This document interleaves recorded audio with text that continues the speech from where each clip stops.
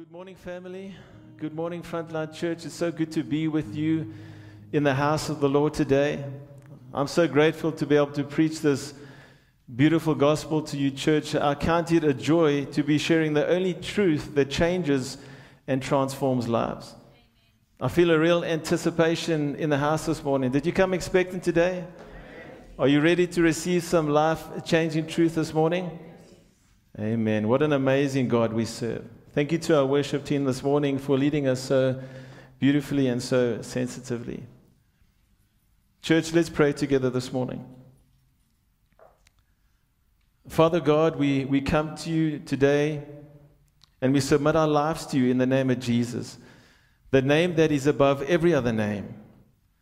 Father, we acknowledge that Frontline Church is your church and we are your people.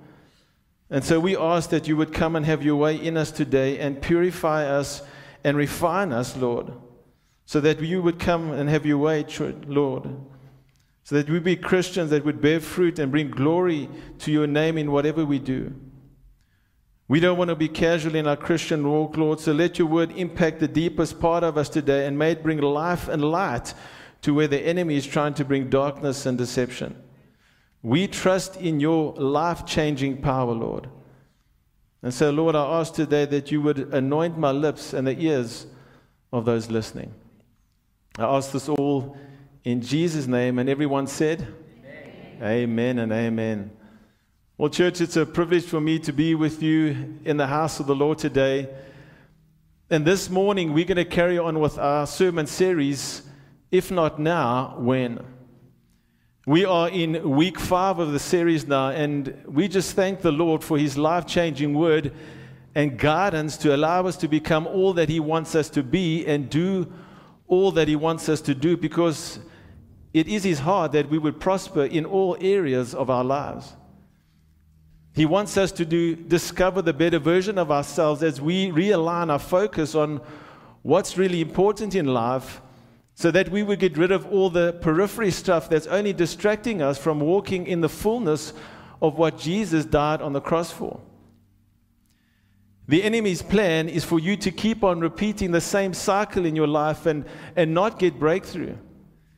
And he will do whatever he can to steal your joy, your peace, your hope, and your faith. Right? Remember, he learns from your mistakes even if you don't. So the key focus of this series, church, is that we break those cycles as we become Christians that are committed to growth. And if not now, when? When are we going to do it? Are you going to wait until you finish school, if you're a young person? Are you going to wait until you are retired? Are you going to wait until you become financially successful? The time is now. And church, our motivation for this growth and bringing these different disciplines into our lives is so that we don't undercut our ability to serve God and develop fruit that reflects his glory. So just to recap very quickly, our key scripture throughout this series has been Luke chapter 2, verse 52, and we've been looking to Jesus as our perfect example. And we see how Jesus kept increasing in wisdom and in stature and in favor with God and with men. So based on that as our benchmark, in week 1 of the series, we focused on the importance of wisdom and using godly wisdom as we go through various trials in our lives to make the right choices in our lives. And we declared the month of November as the month of wisdom at Frontline Church as we all read the book of Proverbs together. In week 2, we looked at stature and the importance of taking care of our bodies. And in week 3, we looked at some of the practical ways we can balance our lives by highlighting certain areas where we may need to work on and improve.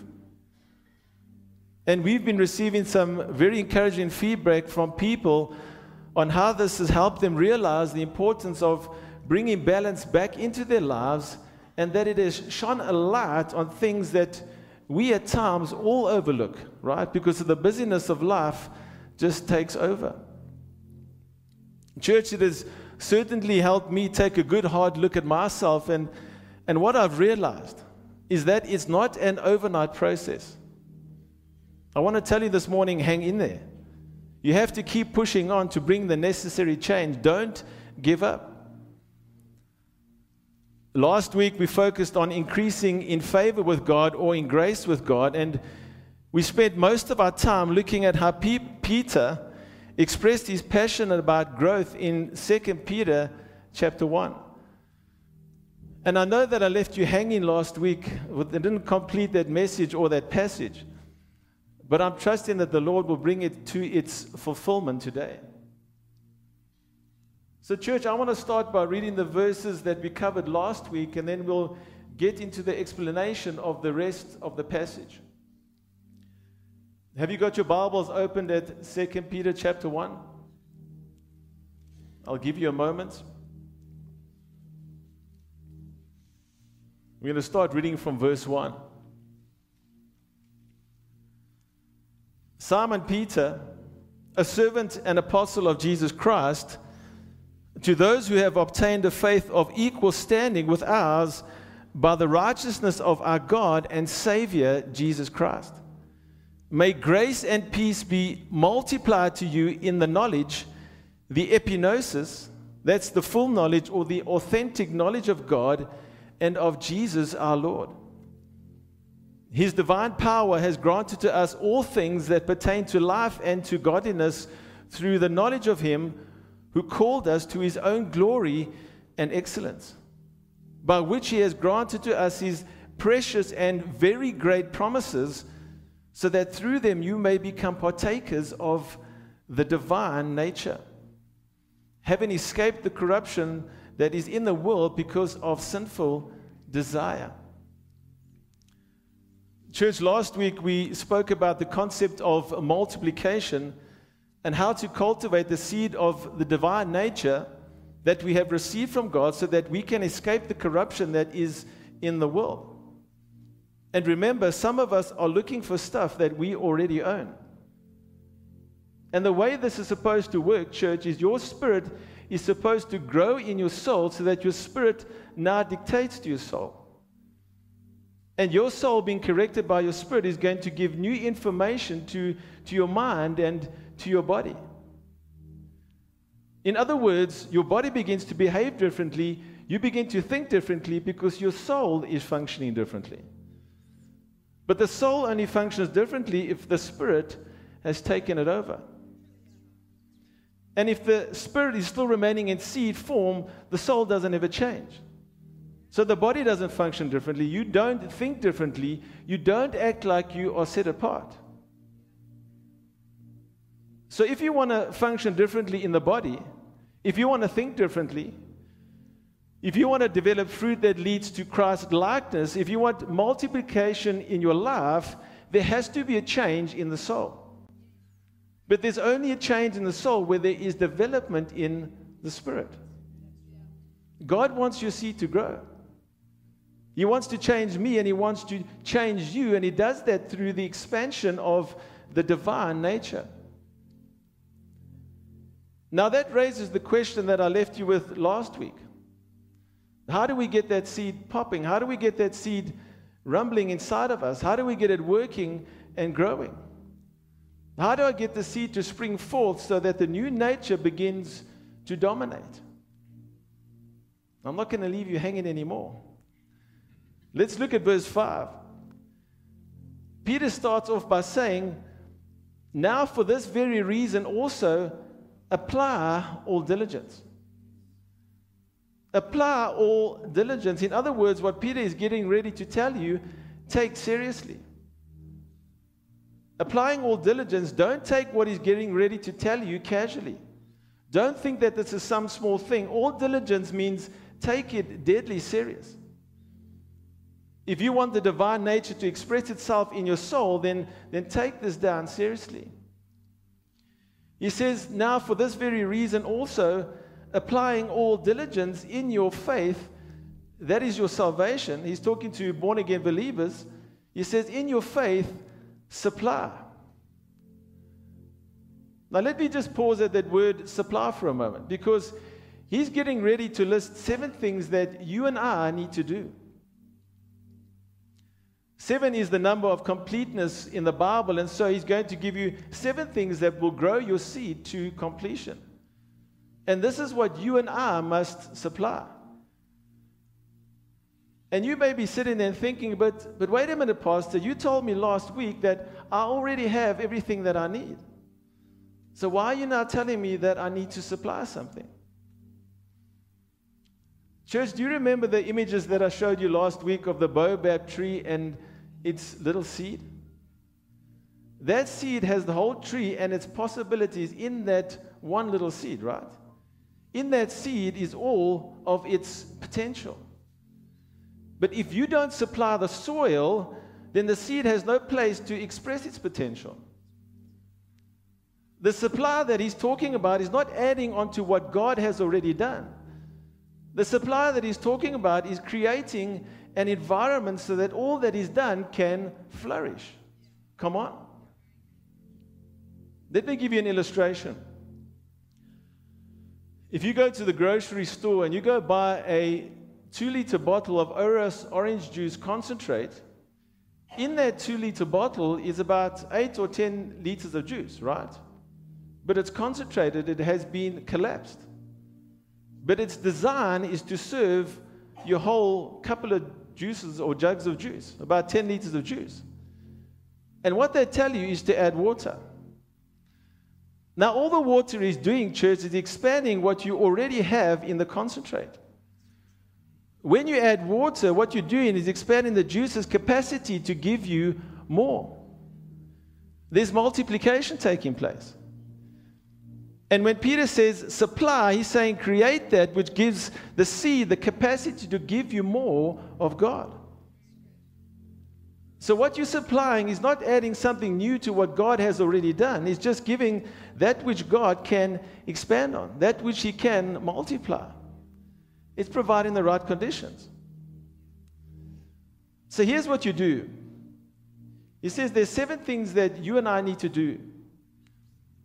He says supply, first of all, number 1, it says in verse 5, supply moral excellence. Other translations use the word virtue. And what he's basically saying, church, is you must supply a high moral standard. In fact, he says, make it excellent. In other words, you need to have moral excellence to fulfill what you were designed to do. So now that you're saved, add to your faith virtue. When you till the soil and when you fertilize the soil, you are giving the soil what it needs to produce the crops that you want to have, right? So the first thing you do is you give the soil virtue. Then he says, add to your moral excellence, or to your virtue, add knowledge. You see, church, faith is not blind. It must be informed. Or to put it another way, you cannot grow beyond what you don't know. You cannot grow beyond your knowledge of God or your lack of knowledge. In other words, church, to glorify God the way that he deserves, and remember, as Christians, that's whatever we do, we need to make sure that we're glorifying God. And to glorify God the way that he deserves, God wants you to add to that virtue of glorifying him more information. Because if I add more information, what did I just add? The ability to glorify him more. Because the more that you know about him, the more that you want to give him glory. Amen? You know, church, that's why people go for a master's degree in whatever they are aiming to become. They want to master a subject. They don't want to just have the general information. They want to have the specific, targeted information in a given field, right? And what Peter is basically alluding to here is that God wants you to become a master Christian. Not just a high school graduate Christian. Not just a Christian with a diploma, but a master degree saint. Because when you go for a master's degree, you collect more information. And not just so that you can be puffed up with knowledge, but because the more information you accumulate, the more you can glorify God. And the more your seed is going to start popping and growing. the more your seed is going to start showing growth that resembles the divine nature, because now the seed is expanding in the soul. And your seed is you're going to see some signs of fruit starting to squeeze its way out of that seed. In verse 6, he says, don't stop there. Add to your knowledge, add self-control. Self-control, church, means holding on to oneself. The definition of self-control is the ability to control one's emotions or behavior, especially in a difficult situation. Self-control is one of the fruits of the Spirit, as mentioned in Galatians chapter 5, verse 23, and is very closely related to the word discipline. So in other words, church, do whatever you need to do to stay focused on your goal.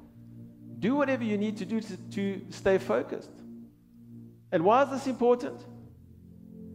Because that's what the enemy wants to do to us. He wants to shake our focus. He wants to wear down our discipline so that we jump off the track, so that we get off the wagon, so that we lose focus and then we fall back into sin. We fall back into that same cycle. And Peter knows that's what the enemy wants to do. So he says, whatever you have to do, add self-control, so that you keep getting the knowledge, so that you keep expanding the virtue that's piggybacking on your faith. Peter goes on to say, add to your self-control, add perseverance. Now, church, perseverance in everyday language means hang in there. It means don't quit. Don't throw in the towel. And perseverance is almost always related in the Bible to trials. When the Bible talks about perseverance, most of the times you are going through a rough time.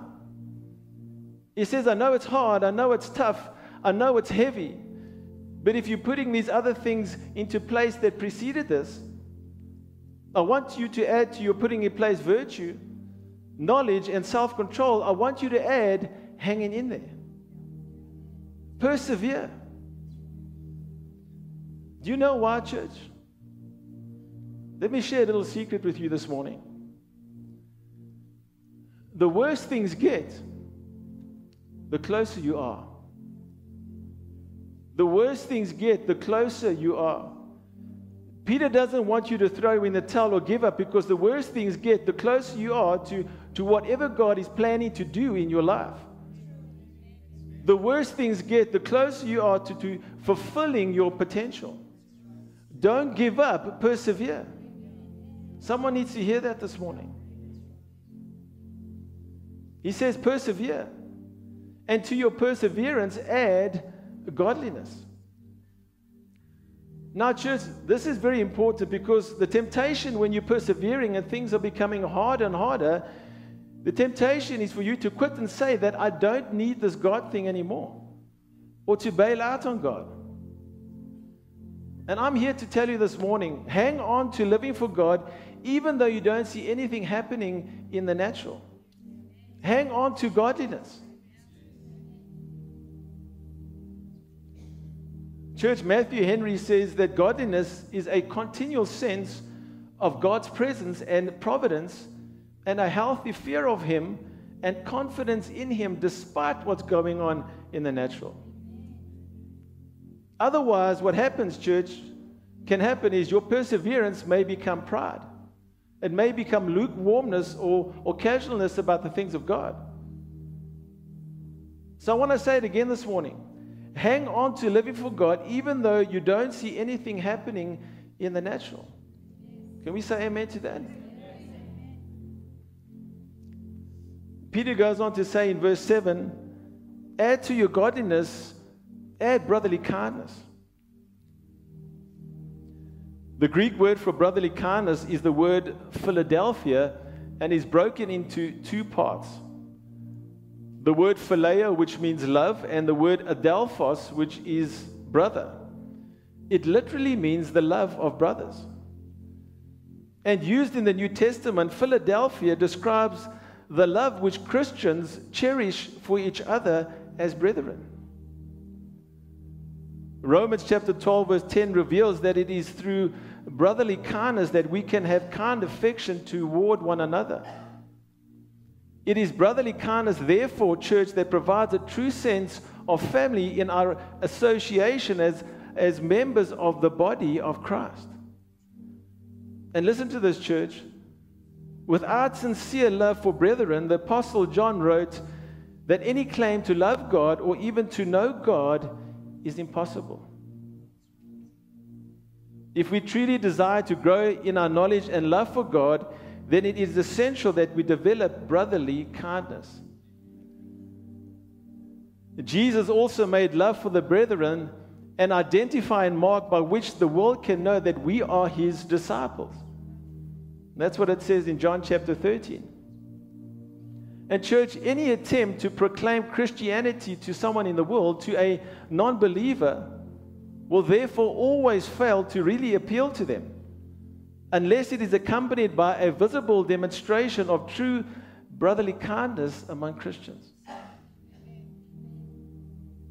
You see, Peter is speaking to persecuted believers and wanting to restore their hope. And even though they were going through trials, he says, show brotherly kindness. He was encouraging them to minister to one another. And you know what? He's saying the same thing to us today. You're going through trials, and I know it's tough.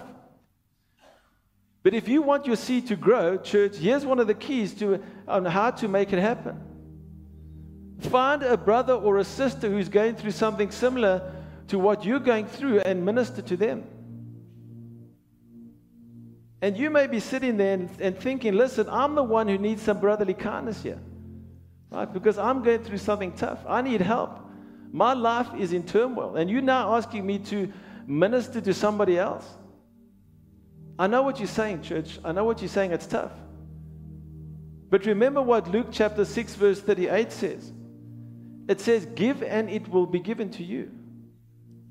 And that's not just talking about finances. Read the whole passage in its context. And it concludes by saying, and the measure by which you give, it will be given or be measured to you in return. You pour it out to a brother or a sister. So if you need healing to whatever degree you are able, minister to somebody else who needs healing.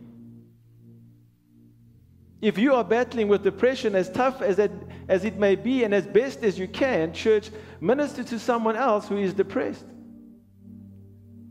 If you are going through marital problems, and I know it's hard, but minister to somebody else who is going through marital issues. Whatever you are needing, give. And I know this doesn't make much sense in the natural, because you know what? You have your own need. But there's a deeper spiritual significance here, church, because what's going to happen is your seed is going to start shaking. Because God is starting to see you act like Him. Come on. God's nature is beginning to shake within you. The seed is now rumbling and shaking and bouncing around because it's becoming what it was meant to be. Then Peter says on top of that, the last one, add to your brotherly kindness, add love. And church, why do you think love comes right after brotherly kindness? You see, brotherly kindness is from a brother to a brother, or a sister to a brother, right? That's to another Christian. That's somebody who's on your side, somebody you don't mind talking to or dealing with, because you have certain things in common. You are brothers and sisters in Christ. But I was reminded of Romans chapter 5, where it says, but God demonstrated His own love toward us in that while we were still sinners, Christ died for us. When he talks about love here, he's talking about people that you don't naturally gravitate to. People you may go in the opposite direction when you see them coming. This has to do with ministering to the irregular people in your life. I mean, it's one thing ministering to somebody who you know that you don't mind talking to. But that person, I don't really like the way that they do things. I'm not so sure that I want to reach out to them. You know, they're not my kind of people. They are just a bunch of sinners. But God demonstrated His own love toward us in that while we were sinners and while we were still judging people like that, Christ died for us. You know what Peter is saying, church? He's saying, go there. Reach out to those people. Because now, church, the seed is going crazy inside of you because now you're acting like why Jesus came and died. You are acting like the sacrifice on the cross. And the divine nature is going crazy inside of you. And that tree is growing branches and leaves and fruit is popping out all over the place. Because God's nature has been reflected in the seed of your spirit. Someone needs to get excited this morning. And so, church, what's going to happen when all of these 7 attributes or qualities come together and work together? It says in verse 8, for if these qualities are yours and are increasing, there's that word again, increasing, they keep you from being ineffective or unfruitful in the knowledge of our Lord and Savior, Jesus Christ. Peter is talking about becoming fruitful. Right? He's talking about fruit-producing Christians. Because you see, church, God has a lot of Christians with no fruit. They're still Christians, but nothing is coming out of their lives that God can use. And why would God bless somebody that's unfruitful? Now, church, fruit has 3 things going for it that I want to share with you. Number 1, fruit is always visible, right? You've never seen invisible fruit, right? You can always see it, right? Fruit is visible. Secondly, fruit always bears the character of the tree of which it is a part. Because apple trees don't produce mangoes, and orange trees don't produce grapes, because that's not the character of the tree. It reflects the character of the fruit that it is a part of. Thirdly, fruit is always for the benefit of somebody else. Because any fruit eating itself is rotten. It's decaying. Because when you see fruit eating itself, that's rotten fruit, right? What do we call it? We say it's fruit. Right? It's Afrikaans word. I guess we've got to throw some Afrikaans words in. Because fruit exists for somebody else to consume. And you see, church, when you see this seed shaking and God moving inside of you, and you're discovering all this stuff because the Spirit is now taking over your soul, you're going to start discovering something that is now visible like a pregnant woman. Just like a pregnant woman, you could only hide that seed that is growing and popping out for so long, right? It's going to become so obvious that something is going on inside of you. So not only will you become visible, but you will also reflect the character of the tree of which you are a part. You are going to look more and more like Jesus.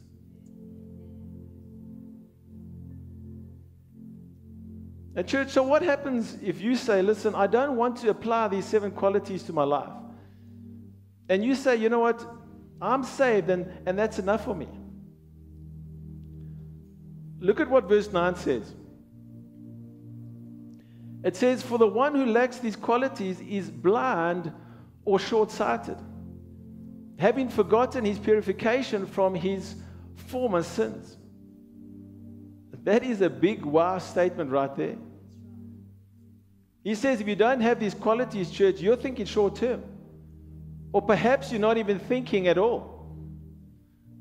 Because as an example, church, any mother who's only thinking 9 months is thinking in short-term, right? You should be thinking at least 18 years. You can't be thinking 9 months. If you think in 9 months, you're blind, right? There's a whole lot more in store. 9 months is just the introduction. That's short-term. You're not thinking long-term. Peter says, for those who lack these qualities, you're not thinking. You don't have the bigger picture. You are just living day by day. You know, it's like getting your salary and you go out and blow every last cent, church, the first day. You're thinking short term.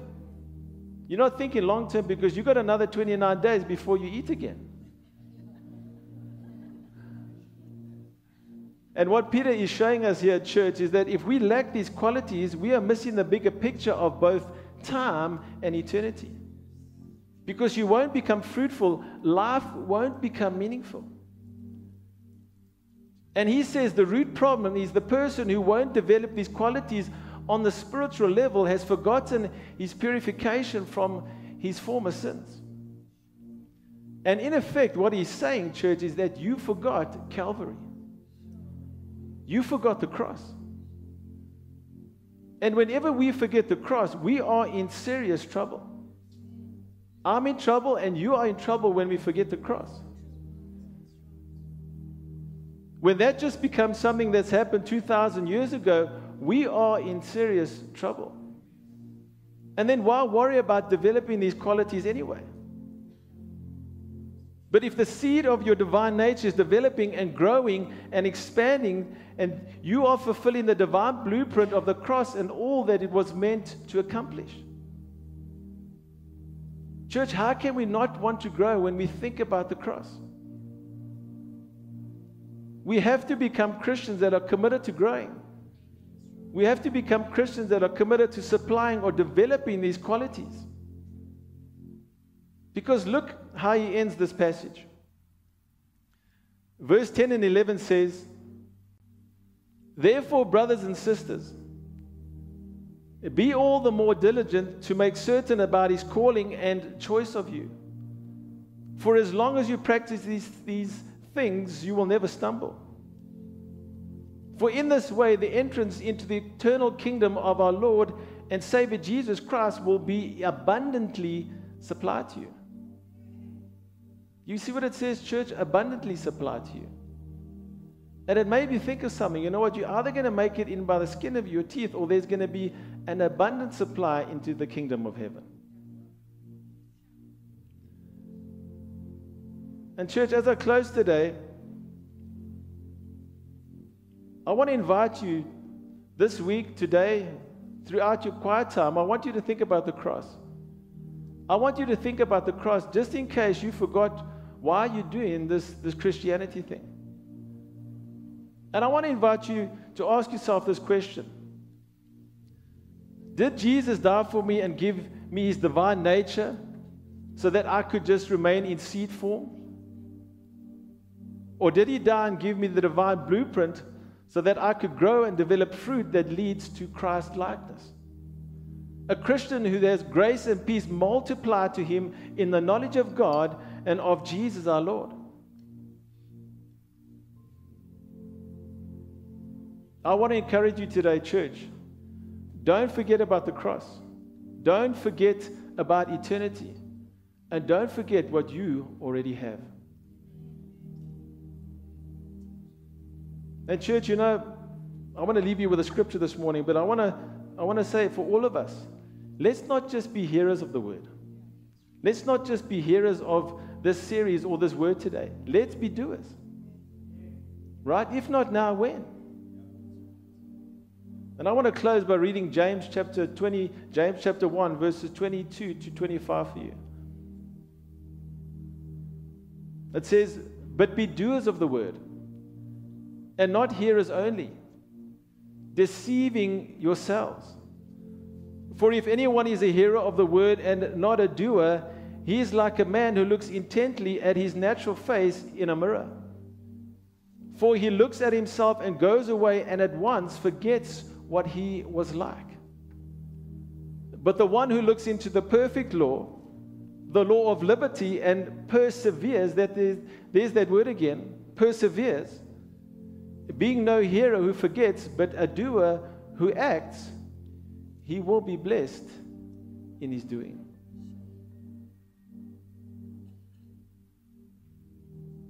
Can we say amen to the word of the Lord this morning, church?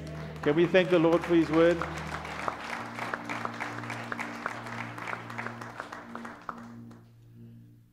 I was going to actually lead in a time of ministry after the service this morning, but it actually happened before the word, because I was going to invite people not to forget about the cross, but I think we've done that to a large degree.